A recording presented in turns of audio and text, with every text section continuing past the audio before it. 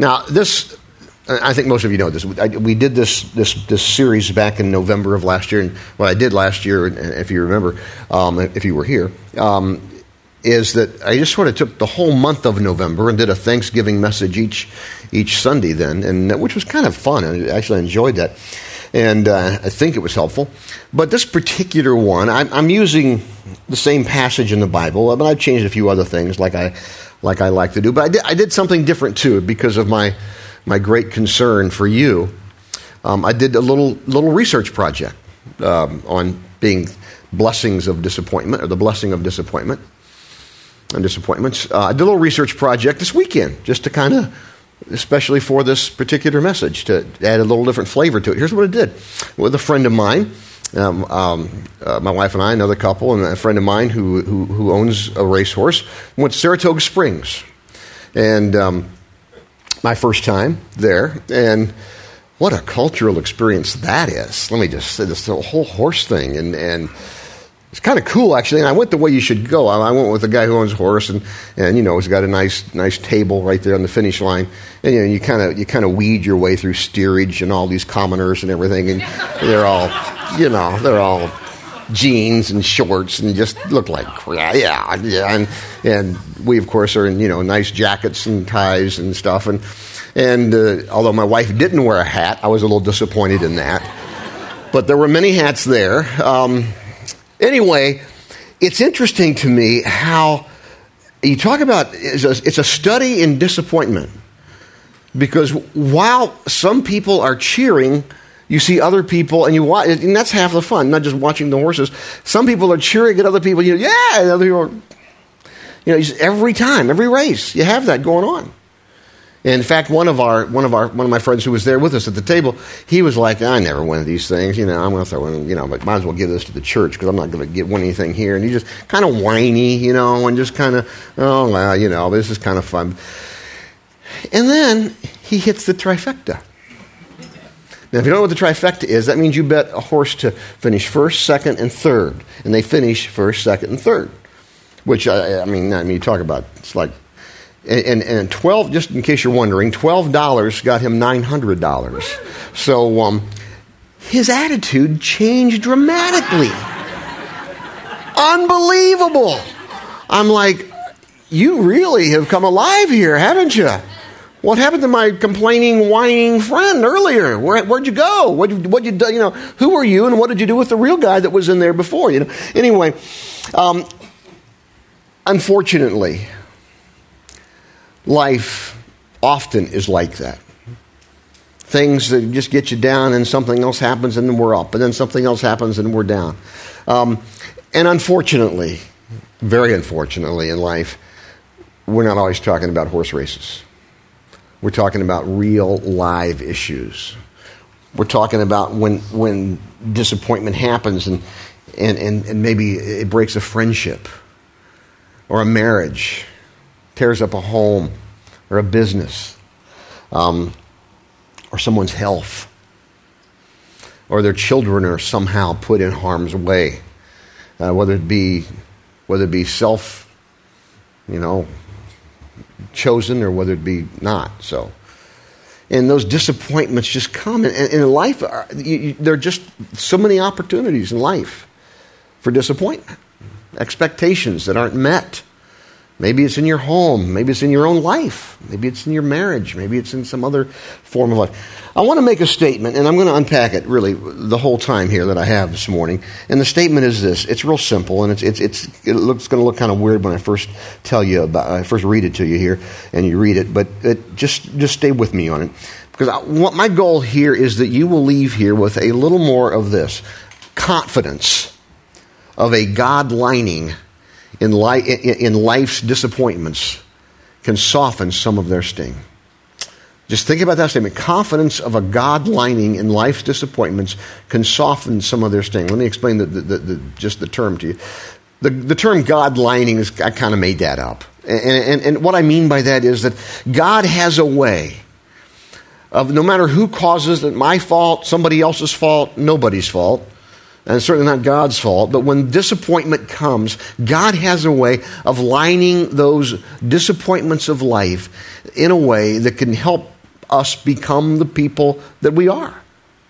How many times have you said, I don't want to go through that again, but I'm glad I did, because it certainly has had a product that made, the end result has been terrific. And those things, the sting doesn't go away, but when we think about them, it can be softened. That's why I put it that way. It's not like, trust Jesus and it's all going to be okay. Well, I need a little more than that. And certainly I've heard that. So now let me show you another quote from Henri Nouwen, and I'm going to just read it to you now, and we're going to talk more about it later, okay? But that quote goes like this: gratitude as a discipline involves a conscious choice.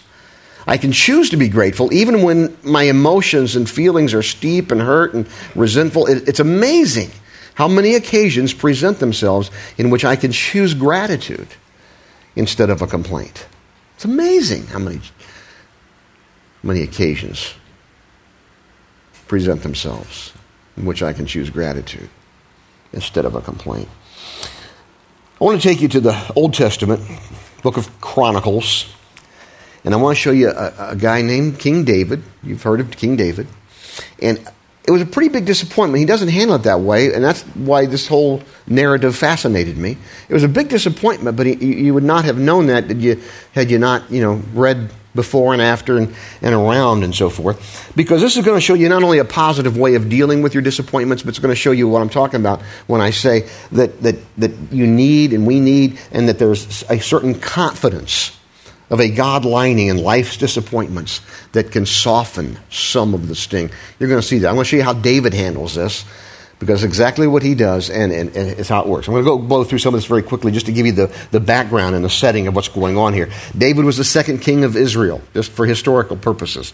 You've got King Saul, who was the first king. Didn't last too long. And he was removed from his kingship by God because he disobeyed God in a number of different ways and rebelled against God. Then you have King David, and then you have King Solomon. So you really only have three kings. Now, there's a bunch of other kings in the Old Testament. That's either the southern kingdom of Israel, which was called Judah, or the northern kingdom of Israel, which was called Israel. Okay? But you really only have three kings over what we call the united Israel at that time in biblical history. King Saul, King David, and King Solomon, David's son. Now, King David, at this point in the history of Israel, we're going to join the narrative here. Things are going well. The economy's good. They're not at war with anyone. And things are just really well established in Israel. And he's just really thinking about God and what God has done for him. So watch what happens here. And here it goes in chapter 11, verse 1. Now, when David was settled in his palace, he said to Nathan, chapter 17, I'm sorry. He said to Nathan. Nathan was the Old Testament prophet, sort of, you could correlate, he's sort of like a pastor. He's the pastor to the king. Okay? And he said to Nathan the prophet, here I am living in this beautiful cedar palace, but the ark of the Lord's covenant is out in a tent. And Nathan replied, go ahead with what you have in mind, for God is with you. Nathan knows what David has in mind. He knows he wants to build God this great temple. So here's what happens. Same night, God said to Nathan, go and tell my servant David, this is what the Lord says. You are not the one to build me a temple to live in. I've never lived in a temple from the day I brought the Israelites out of Egypt until now. My home has always been a tent, moving from one place to another. And I've never complained to Israel's leaders, the shepherds of my people. I've never asked them, why haven't you built me a cedar temple? Now go and say to my servant David, this is what the Lord Almighty says. I chose you to lead my people Israel when you were just a shepherd boy. Verse 8, I've been with you wherever you have gone. Verse 9, I have provided a permanent homeland for my people. Verse 10, from the time I appointed judges to rule my people, I will subdue all your enemies. He goes through all these things that God has done for him. I just went through them all. You can go back and read it later if you'd like, chapter 17. But look what happens. Now I declare that the Lord will build a house for you. This is what he's telling Nathan to tell David. That David, I'm going to build a house for you, a dynasty, a legacy for you, a dynasty of kings. And King Solomon's going to become a king, his son, so forth. For when you die, I will raise up one of your sons, and I will make his kingdom strong. He is the one who will build a house, a temple for me, and I will establish his throne forever. So David's getting the message here. You're not going to do it, David. God is saying, I know you really want to do this. You're not going to do it. You're not going to build me a temple. You're not the guy to do that. Verse 15, Nathan went back to David and told him everything that the Lord had said. So here's how David responds to this, because you're not going to see any whining. You're not going to see any, oh man, glad my son's going to do it, but I really wanted to do this. I don't know if I can fully communicate to you what a disappointment this had to have on David. He really wanted to do this for God. He really wanted to do it. And God is saying, no, you're not going to do it. First thing that David does, what does he do? Big disappointment. You can't do this. What might we do? Well, we might go see our counselor. Nothing wrong with that. Sometimes we need to do that. I need a drink. I say, I need a drink. We might say, I don't know. Look what David does. He gets alone with God. It's the first thing he does. Look what happens. Verse 16. King David went in and sat before the Lord and prayed, who am I, O Lord God? And what is my family that you brought me this far? He just says, God, I am so thankful that you are blessing and have blessed and will bless me. Doesn't whine, he just gets alone with God. And I thought about this point a lot, and I thought, do I really need to say this? Our folks know this. Folks at Renaissance who come to Renaissance or who visit Renaissance, they know this. But you know what? I've been doing this a long time, and I've been a minister for a long time. And I still sometimes have to think, what am I going to do with this disappointment? Well, I know what I'll do. I'll go get alone with God. Oh. It's such an obvious thing, but for so many of us, we don't. We just forget. For whatever reason it happens, first thing we should do. Disappointment, big disappointment, small disappointment. I just need to get alone with God. And then here's what he does. He does something else. He thinks about what he deserves. Let me show you this. This is good because here's the issue when we think about what you deserve. Okay, I believe one of the greatest keys to unlocking a life of thankfulness and a certain degree of positiveness in life, I believe one of those keys is just a certain awareness that I'm just pretty much a certified, registered, card-carrying sinner that deserves hell or the semblance thereof. You say, boy, that's pretty harsh, Rich. You deserve that? Yeah, I do. Do I deserve that? Yeah, you do. We all deserve it. Because we're sinners. A sinner is just one who doesn't measure up to God's standard. Misses the mark is what it means. And we've all missed the mark. And that's just the way, that's why Jesus came. And one of the things you say, well, I'm not that bad, am I? I do some good things. Well, yeah, you do. I know you do. I do, too. But here's the thing. You and I'll put that in there. We can also be just one complaining, whiny, self-absorbed, petty, gossipy, grudge-carrying, judgmental, spiritual midget who sometimes blurs the lines between right and wrong and makes ridiculous rationalizations. Oh, you know what? I made a mistake. Judgmental, spiritual midget. I can't say that. Somebody told me in the early service. Spiritual little person. Okay, sorry. That pretty much describes it, doesn't it? I can be a spiritual little person. And so can you. And so what David does, he gets along with God, and then he thinks about what he deserves. And just read some of this. This is just great. King David went and sat before the Lord. Verse 17, now God, in addition to everything else, you speak of giving me a lasting dynasty? You speak as though I were someone very great, O Lord. Watch this. What more can I say about the way you have honored me? You know what I'm really like. I pray that prayer a lot. I really do. I was like, God, you know what I'm really like. Help me. He does. We can get all dressed up and put on nice pressed shirts and clothes and, have my golf shirts dry cleaned and look really good. But God knows what we're really like on the inside. And he loves us even more. Blows me away every time I think about that. David knew what he deserved. And he goes on here. Verse 19, for my sake, O Lord, according to your will, you've done all these things and made them known. So David gets alone with God. He gets a good understanding of what he really deserves.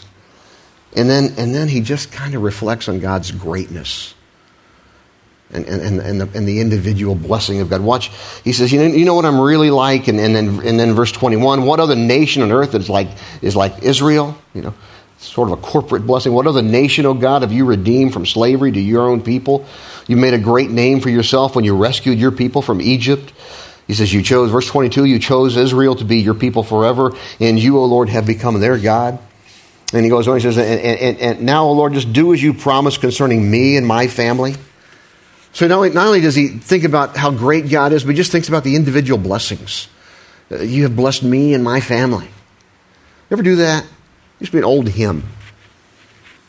Count your blessings. I used to remember singing that when I was a little kid in church. I haven't heard that song probably in 20 years. Maybe longer. Count your blessings. I can still remember. Name them one by one. Count your many blessings. See what God has done. I like that. That's a good thing to do. Especially when you're reflecting on a big disappointment. To stop and say, wait a minute. Let's think about this a little bit. Get alone with God. Think about what I really deserve, which is nothing. Think about how great God is, and think about his individual blessings upon my life. Listen to me. Look at the now and quote again. Gratitude as a discipline. And just think about that. Gratitude as a discipline involves a conscious choice. A conscious choice. I can choose to be grateful even when my emotions and feelings are steep and hurt and resentful. It is amazing how many occasions present themselves in which I can choose gratitude instead of complaint. You will have many occasions this very day, let alone this week, that will present themselves in which you can choose gratitude instead of a complaint. The question is, will you? Because you see, as we think on this truth, this confidence that we can have of this God lining in life's disappointments that helps soften some of the sting, as we think about that, it comes because we have this relationship with God made possible because Jesus came for me and you who deserve nothing.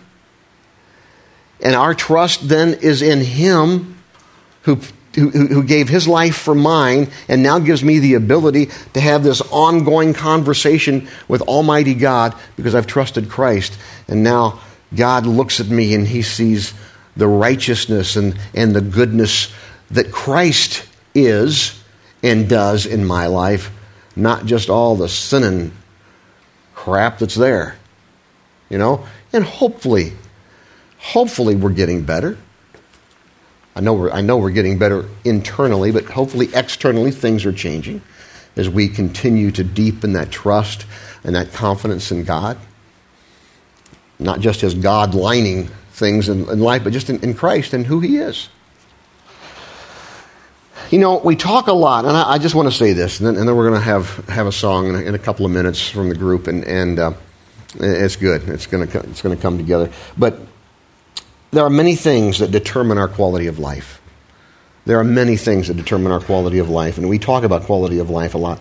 But one of those things is really how well we handle disappointment. And those disappointments come in many ways.